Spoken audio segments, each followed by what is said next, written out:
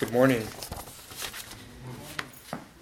It's a privilege for me to be here with you this morning, to share the Word of God with you. I'd like for you to please open your Bibles with me to the Gospel of Luke, chapter 10. Luke chapter 10. And this morning we're going to read one of the most well-known parables of Jesus, which holds profound truth for our lives. Luke chapter 10, verses 25 through 37. Luke 10, verses 25 through 37. This parable is known as the parable of the Good Samaritan.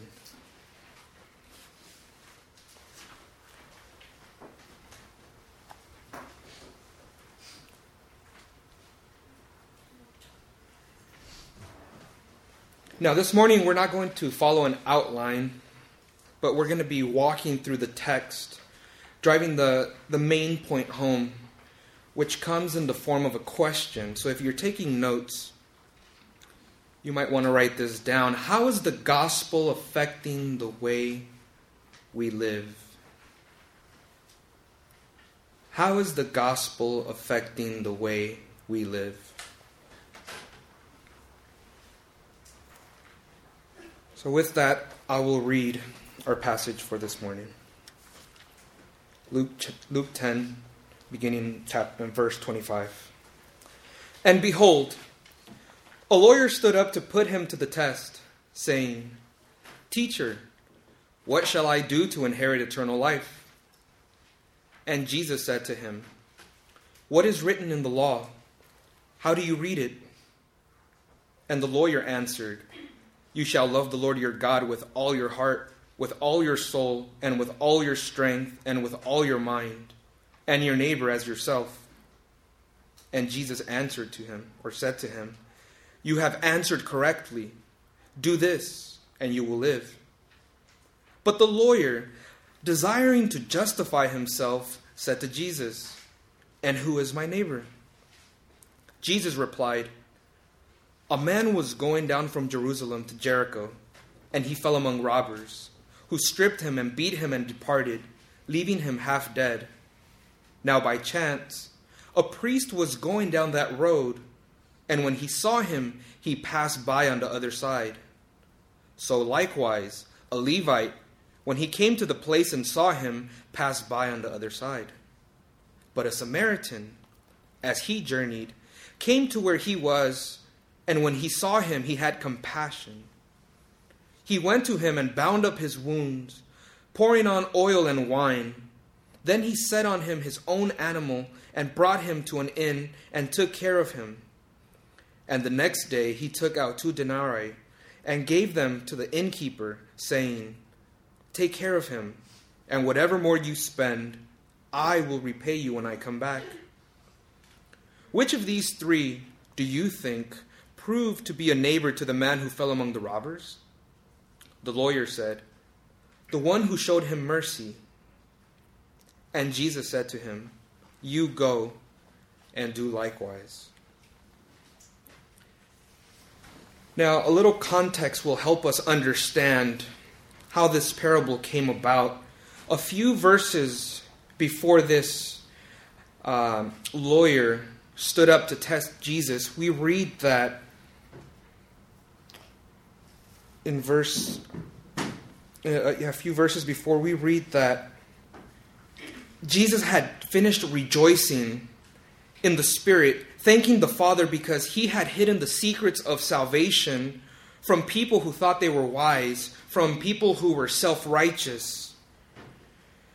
And instead, Jesus says that the Father had chosen to reveal the secrets of salvation to people who possessed childlike faith. And we see that in verses 21 and 22. Then, Jesus tells his disciples that they were blessed because they were able to see and experience things which prophets and kings desired to see, but didn't. And it is right after this that all of a sudden, one of these so-called wise men that Jesus had just referred to stood up, putting him to the test, asking, "Teacher, What shall I do to inherit eternal life? So it's within this context that the parable is told. So we find that a lawyer stood up to test Jesus. And his question is, what shall I do to inherit eternal life? Now, a lawyer was someone who was an expert in God's law.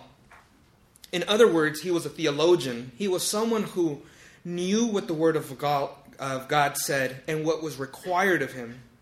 This was a person who knew the law found in the Old Testament. Here we see that he addresses the question of eternal life, this desire to know about eternity, which stems from an understanding that has been placed in our hearts by God's design. As I've had conversations with many people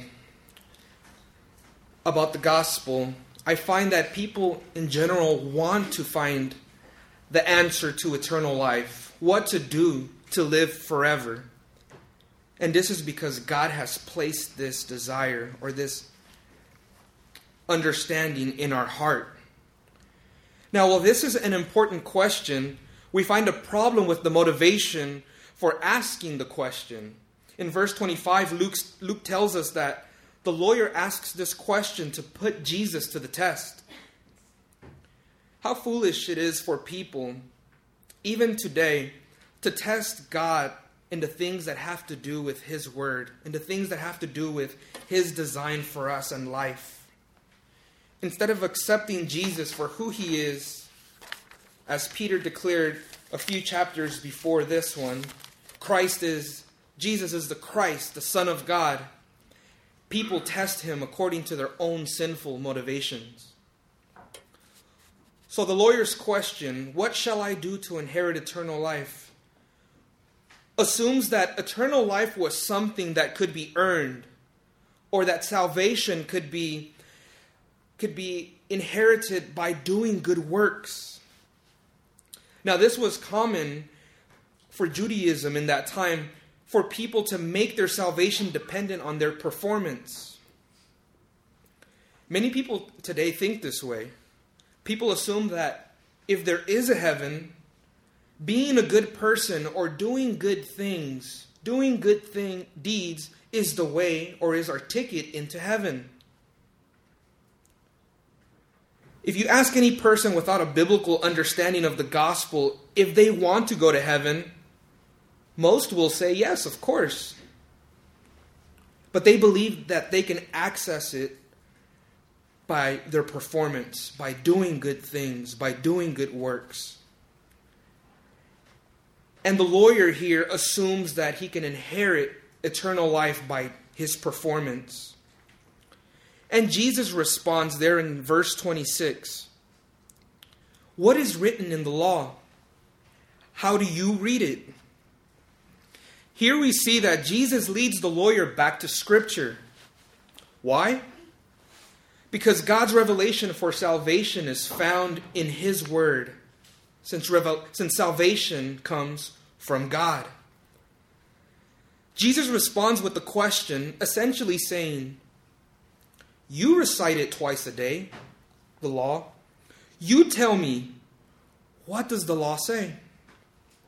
So as an expert of the law, one who knew it, the lawyer responded with the greatest commandment, a term that had been previously used when a Pharisee had also tested Jesus, asking, what is the greatest commandment in the law? So the lawyer responds, you shall love the Lord your God with all of your heart, with all your soul, with all your strength, with all your mind, and your neighbor as you love yourself.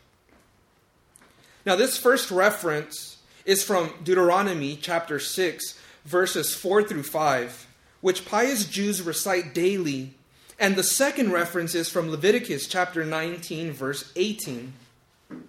So both of these verses sum up the law of God, which can be broken up into two categories: loving God and loving your neighbor. We see that even in the Ten Commandments, with the first 4 commandments having to do with our love for God, and the last 6 commandments having to do with loving our neighbor.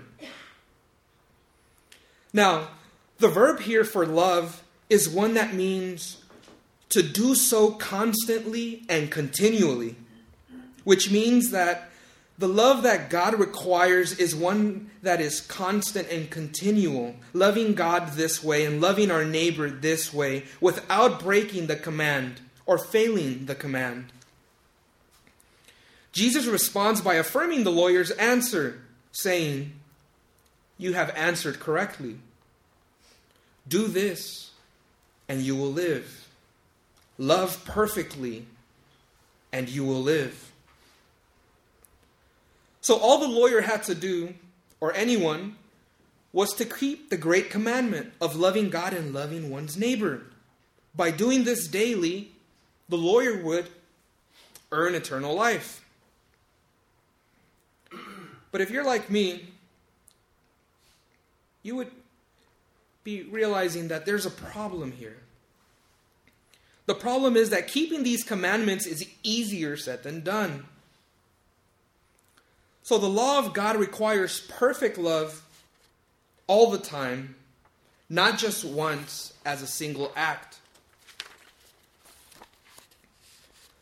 To love God with one's heart, with one's soul, with one's mind, with one's strength, means that a person must love God with everything he is and everything he has. And to love our neighbor as God requires is to love them with the same kind of love that a person has for himself. So a question that might be formulating in your heads, as I'm sure the audience that surrounded Jesus when this was going on must have been, who could ever love in such a way?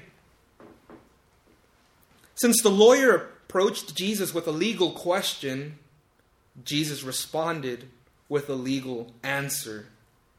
The way to earn eternal life, Jesus said, was by perfectly obeying the law of God, perfectly loving God and perfectly loving his neighbor. And this is why Jesus responds with, "Do this, and you will live."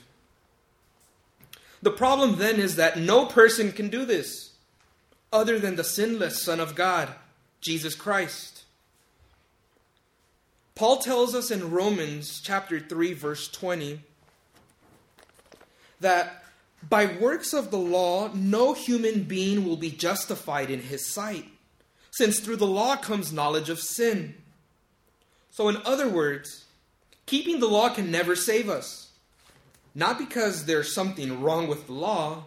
The law of God is good and it's perfect. The problem is that there's something wrong with us, namely sin. So we are unable to love perfectly as required by God. And this is what Jesus was implying to the lawyer, so that he would see his need for a Savior, so that he would turn away from his self-righteousness. We move then to verses 29 through 37. What does it mean to be a neighbor? By now, the lawyer should have recognized his inability to keep the law, to love God perfectly and his neighbor as himself. This would have been a great time for him to respond with sorrow for not keeping God's law. This ties in with what Jesus had taught earlier in the Sermon on the Mount. And we find that sermon in Matthew chapter 5. If you want to turn there with me, Matthew chapter 5. And we'll take one of those blessings as an example. Matthew chapter 5 verse 4 says, "Blessed are those who mourn, for they shall be comforted." This would have been a perfect time for him to mourn and for him to realize his sin. Here Jesus is referring to a godly sorrow that mourns over sin. That is, for not keeping God's commandments, for falling short, for rebelling against him. This godly sorrow produces repentance and repentance that brings blessing and comfort from God. This is why Jesus taught, "Oh, how happy are those who mourn, for they will be comforted." This is the response that the Pharisees should have had. Had he responded this way, I'm convinced that Jesus would have explained the way of salvation, which does not come through our works or through our performance, but by his perfection.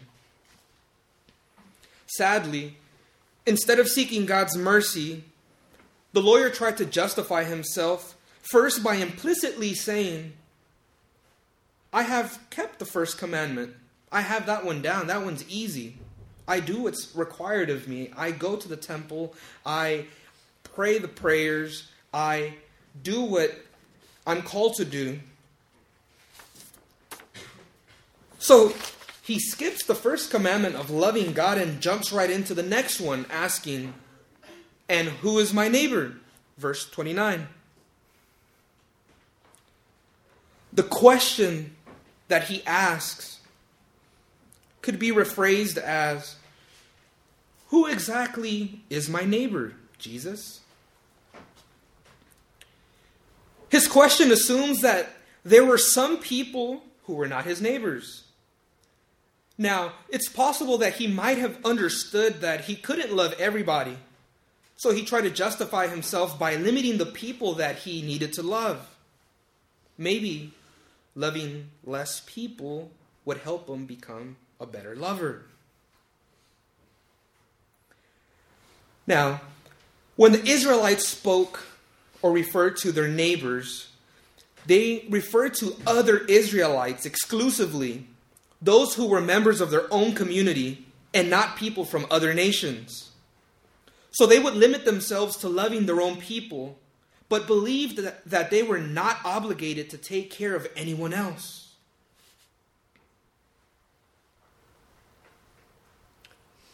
Now we address the question, who is my neighbor?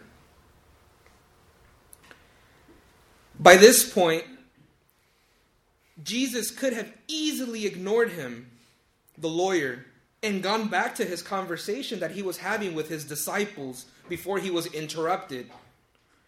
Jesus could have responded by telling him that his heart was hardened and that he was not going to toss pearls before swine.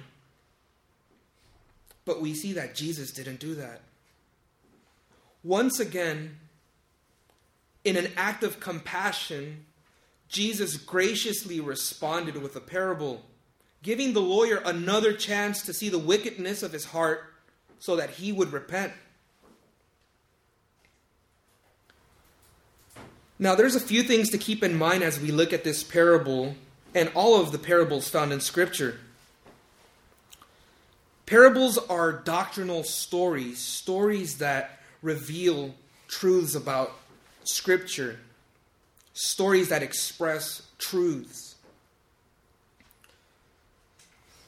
One of my professors, Dr. Pennington, writes, "Parables serve as a way to not only communicate information about the coming kingdom, but also as a retelling of the Old Testament, now centered and consummated in Jesus Christ." And by using parables, Jesus offers a Christ-centered worldview and is inviting people to embrace it as their own. So the parables are not simply teaching or informing, they make a moral or religious point. They serve as the vehicle for Jesus' redefining of the people of God. So let's keep in mind that this is an illustration that Jesus told. It was not something that really happened. He told this story to help the lawyer understand his self-righteousness and his need for Jesus. So we come to verse 30 through 35, verses 30 through 35. Jesus' parable indirectly answered the lawyer's question, "Who is my neighbor?" and at the same time defined the true meaning of what a neighbor is. So the parable begins with a man who had been assaulted. There in verse 30, we read, Jesus replied, "A man was going down from Jerusalem to Jericho, and he fell among robbers, who stripped him and beat him and departed, leaving him half dead." Now let's make a few observations. The description provided helps the hearer visualize the points that Jesus wants to make. First, we read of the road, or what happened on this road. What happened to the man was common as people made this journey from Jerusalem to Jericho. The way down was long, was windy, and very steep. It was also very dangerous because of the caves and rocks that made it an ideal place for thieves to hide and ambush people who traveled through there. Then we read of the man. We read that the robbers not only attacked the man, they also stripped him, taking everything and left him for dead. So we can think of a man, or this man, as being in critical condition, possibly unconscious and dying. The beaten man presumably lies on the road naked or half naked, stripped of everything that would identify his social position based on his clothing. The man never speaks, nor does he ask for help, making it possible that there was no expression of gratitude. This man then becomes any man, a Jew, a Samaritan, a Gentile. Next, Jesus presents some hope. In verses 31 through 32, we read that, "Now, by chance, a priest was going down that road, and when he saw him, he passed by on the other side. So likewise, a Levite, when he came to the place and saw him, passed by on the other side." So here Jesus introduces two men who had the chance to help the man in need. Both of these men would have known the Old Testament law. They would have known that Leviticus 19:34 says, "You shall treat the stranger who sojourns with you as the native among you, and you shall love him as you love yourself. For you were strangers in the land of Egypt. I am the Lord your God." In other words, if you see a stranger in need, you do whatever it takes to meet his need. The priest would have known this and would have taught this. He would have also known the words of the prophet Micah, who said on the Lord's behalf, and it's recorded in Micah 6:8, "He has told you, O man, what is good. And what does the Lord require of you but to do justice and to love kindness and to walk humbly with your God?"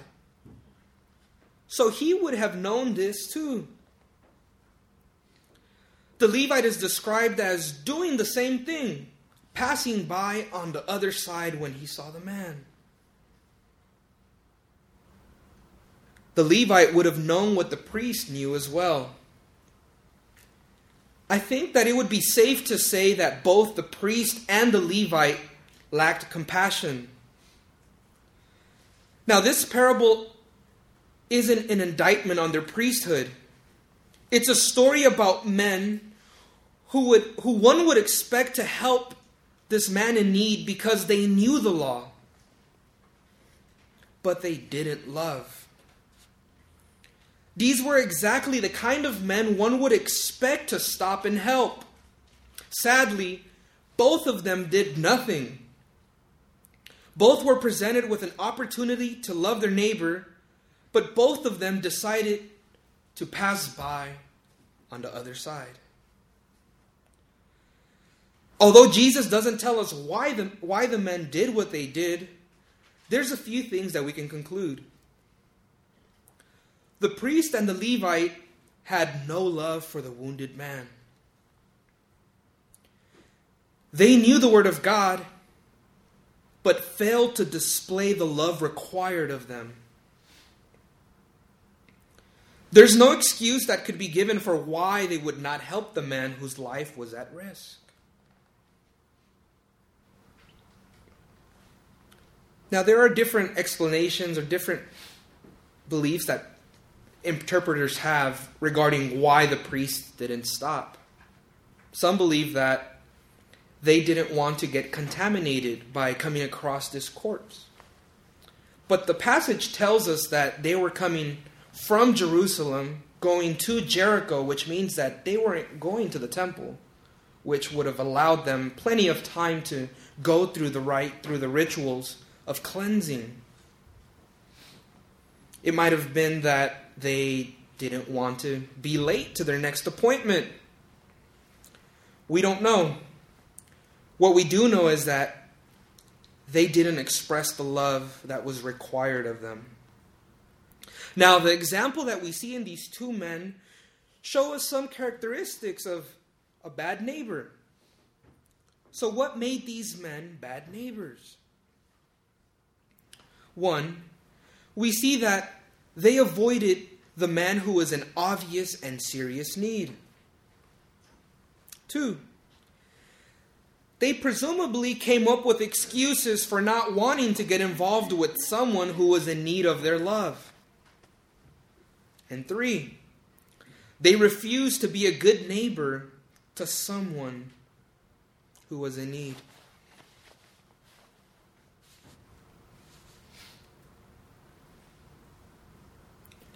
As we think of this parable, I'd like for us to think about or ask ourselves, what kind of neighbors are we? Do we make excuses or try to justify ourselves when we see someone in need? It's just something for us to think about. Now we get to the good neighbor. By this point, we would have expected one of the religious men to help the man. I can imagine what the people that were surrounding Jesus as he was telling this parable, what they must have been thinking. If a temple priest and a priest's assistant, a Levite, ignored the man passing by on the other side, then perhaps an ordinary person might help. Maybe an ordinary Jew who would come to the rescue. And this is where Jesus presents an unexpected twist in the story. Something that no one was expecting. In verses 33 through 35 we read, "But a Samaritan, as he journeyed, came to where he was, and when he saw him, he had compassion. He went to him and bound up his wounds, pouring on olive oil and wine. When he set him on his own animal and brought him to an inn, he brought him to an inn and took care of him. And the next day he took out 2 denarii and gave them to the innkeeper, saying, 'Take care of him, and whatever more you spend, I will repay you when I come back.'" We find out that the person who helped the man in need was not a Jew. It was not a Levite, and it was not a priest, but a Samaritan. Now we can imagine the shock and disdain that Jesus' listeners would have experienced the moment that the Samaritan was introduced. To picture this, or to get a better understanding of this, it would be helpful to understand the relationship between the Jews and Samaritans. So who were the Samaritans? Samaritans came from the 10 tribes of Israel who were carried away into captivity to Assyria and eventually intermarried with other people not their own. Because these Israelites intermarried with foreigners and eventually adopted their practices, they were considered half-breeds and were despised by the Jews. The Samaritans built a temple for themselves on Mount Gerizim, which they insisted was a place where the nation should worship God. Samaria had also become a place of refuge for the outlaws of Judea. They willingly received Jewish criminals, violators of Jewish laws, and those who had been excommunicated, all of which increased the tension between both nations. The Samaritans received only the first 5 books of Moses and rejected the prophets and all of the Jewish traditions. So by this point in time, there was a strong hostility between both groups. John tells us in his gospel, there in John 4:9, that Jews had no dealings with Samaritans. And in part, Samaritans had been known for giving Jews trouble. Just a few chapters before, here in Luke 9, Jesus had experienced the Samaritans' rejection of him on his way to Jerusalem. So we understand that the Samaritans and Jews were enemies. And this is where Jesus introduces the Samaritan to teach what it means to be a good neighbor. Now we can also see some characteristics of a good neighbor in the Samaritan. So from the parable, we notice that the good neighbor, the Samaritan, noticed the man who was in need. While the priest and the Levite also noticed, they both passed by on the other side. But the Samaritan went to the man. We also notice that the Samaritan had compassion for someone who was suffering. One expositor explains that the Greek word used for compassion expresses strong feelings of pity and tenderness. This word is used to indicate God's compassion for us in Christ. And we find an example of this earlier in Luke's gospel, where Jesus entered a town called Nain, and he came across a man who had died and was being carried out. Luke tells us that he was the only son of his mother, and she was a widow. Luke also tells us that as Jesus saw her weeping, he had compassion on her and said to her, "Do not weep." Then Jesus commanded the son to rise and then gave him to his mother. So here in verse 33, in our parable, the word compassion is used to express the Samaritan's heart, a response to the man who was in need. He felt the need, but he also moved into action. This Samaritan, even without knowing the man, had pity on him and loved him. The Samaritan's action teach us that being a good neighbor involves more than an emotional response, more than just knowing God's word. It requires practical deeds of grace and mercy, which is what Jesus was trying to get this lawyer to understand. In his example, we see that a good neighbor is willing to stop and help even when it's inconvenient.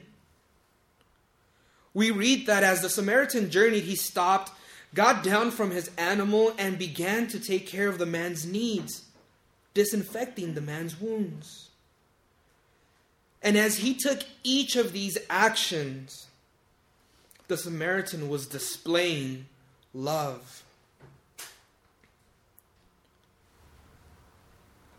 So we see that a good neighbor, as we read in Jesus' parable, is willing to make sacrifices of time and money to serve people in trouble. In his comments on this passage, J.C. Ryle says that the kindness of a Christian towards others should be a practical love, a love which entails on him self-sacrifice and self-denial, both in money and time and trouble.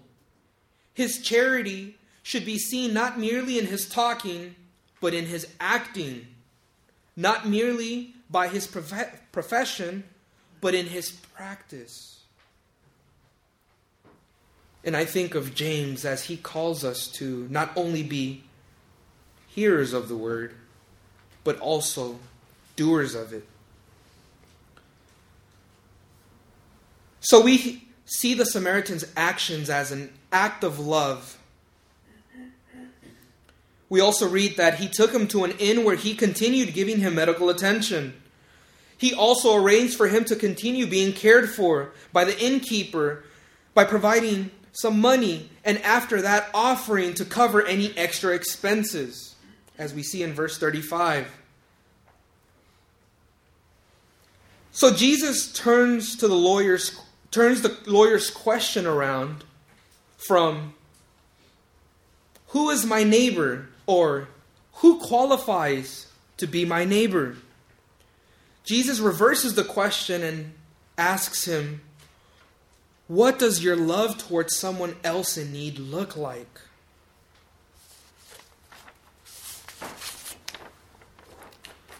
By answering the question, who is my neighbor, the lawyer would not have been able to keep this commandment, as we have already seen. Because God requires for this love of God and love of neighbor, to be perfect at all times, continually. So Jesus helped him by not leading him to that answer, but helping him to see his heart so that he would turn away from his sin and turn to Jesus. Jesus gave him an illustration of what loving others as he loves himself looks like. So now we come to who is the good neighbor. In verse 36, Jesus ends with his parable with a final attempt to help the lawyer understand his sinful condition and inability to justify himself before God. There in verse 36, Jesus asks the lawyer, which of these three do you think proved to be a neighbor to the man who fell among the robbers? Now the lawyer was careful in the way that he responded. The obvious answer is the Samaritan. But the lawyer answered the question by saying, the one who showed him mercy. And Jesus responded, you go and do likewise. In answering the lawyer's question with the parable, Jesus wanted him to consider something much deeper. Not, who is my neighbor? But instead, whose neighbor am I? We find that in this way, in the way that Jesus rephrases the question, which of these three do you think proved to be a neighbor? Rather than leaving the lawyer with just an explanation of what a neighbor is, Jesus made it personal by addressing his heart. So the issue at hand was not what someone had to do in order to qualify for his help, but what kind of neighbor he was. A theologian named Heinrich Greven once writes, you can't define your neighbor in advance. You can only be a neighbor when the moment of mercy arrives. So instead of trying to come up with a definition of neighbor, Jesus was highlighting to him that he needed to take advantage of the situations that were placed in front of him to help those who were in need. So Jesus told him, go and do likewise. Now, this isn't a command to Christians, for we have already established that we cannot keep this commandment perfectly. We will fall short every time. Jesus explains this to help understand humanity's fallen condition. We can't and don't love like this, nor will we ever love like this here on earth. There might be a few occasions when this kind of love is expressed. What Jesus is calling for is a kind of limitless love toward anybody and everybody that is beyond our capacity.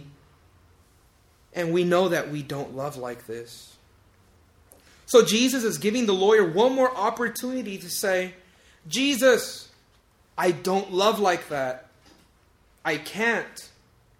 If that's what's required, I can't get into the kingdom. I don't love God like that. I definitely don't love my neighbor like that. Aren't we all like that? If this is what God requires for us to get into heaven, perfect, continual love to Him and our neighbor, then we're not getting there. We would never be able to earn our salvation by keeping this.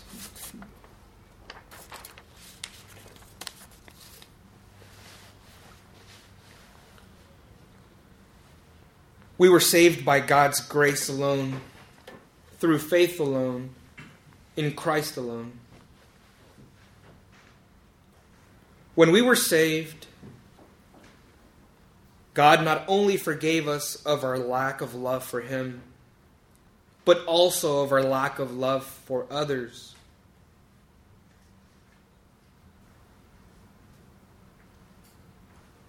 We won't be able to love like this until we are in His presence.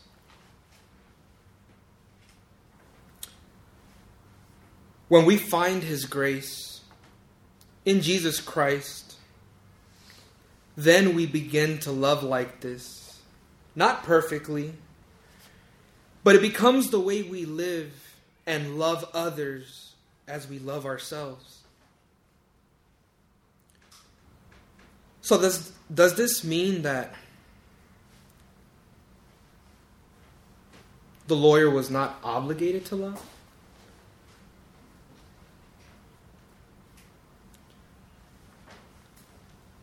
This parable, Jesus presented so that the lawyer would see his need for a Savior, his need for Christ. And so,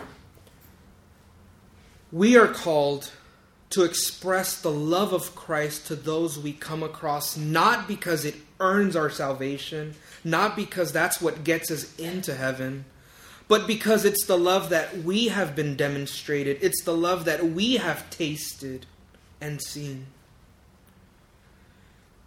As God's workmanship, we have been created in Christ Jesus for good works, which God created beforehand that we should walk in them. Paul writes in Ephesians 2:10. So while it is important for us to ask questions about whether or not we should give money to a homeless person, or how we can best use our time and resources, we should always do so with the gospel in mind.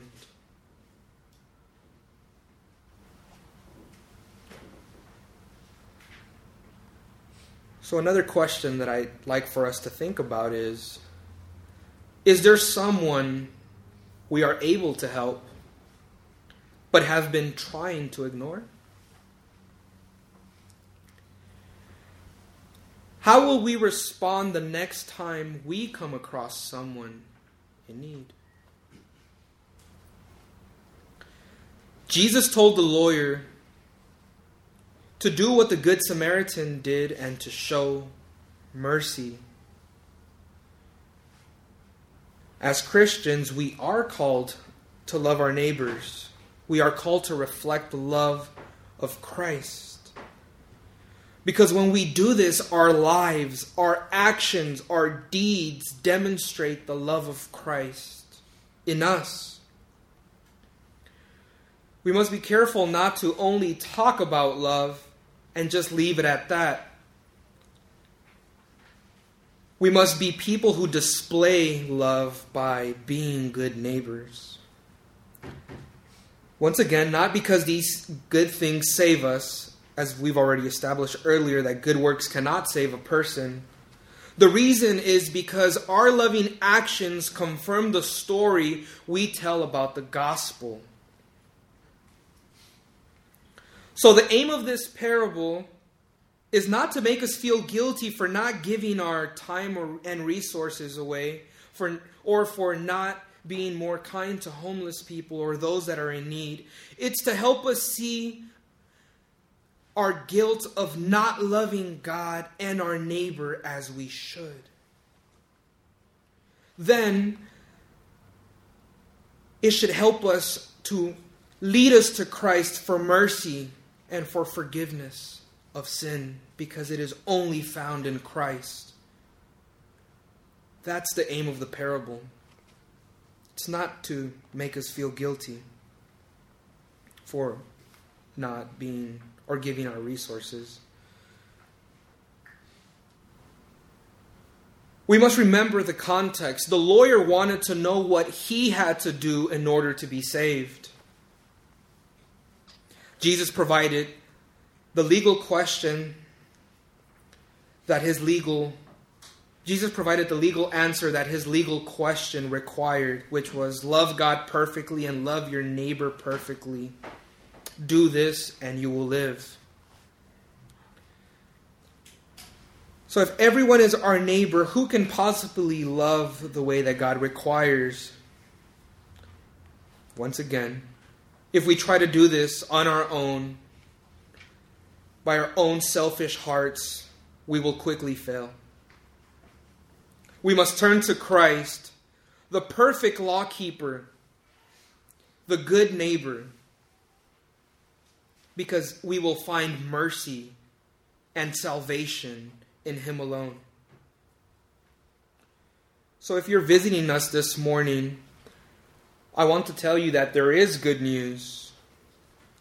This parable of the Good Samaritan shows us how much we need the mercy and the grace and the love of God that is offered in the gospel. The gospel means good news. The bad news being that we have all fallen short, we have all rebelled against God, and we all deserve to be separated from Him for an eternity in hell. But the good news is that through the life, death, and resurrection of Jesus Christ, God offers forgiveness to law-breaking sinners who are not good neighbors. As we read through this parable and about the life of Jesus as presented in Scripture, we are continually reminded of the saving work of Christ, who always practiced what He preached.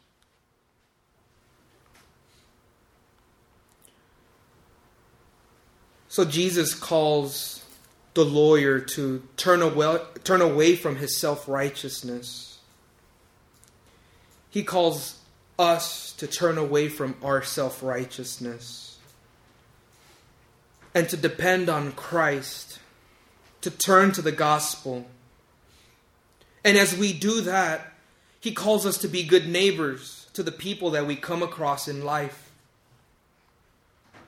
So once again, how is the gospel impacting the way that we live?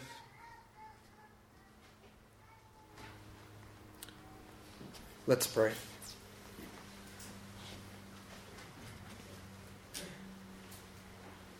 Heavenly Father, we come before You by the blood of Your Son, Jesus Christ, thanking You that You invite us to come to You, and we praise You because You are a merciful God. You are a compassionate God who saves people not because of our works, not because of our deeds or our actions, or the few times that we love, but because of your compassion and your mercy and your love. Lord, we confess our inability to love you as you require.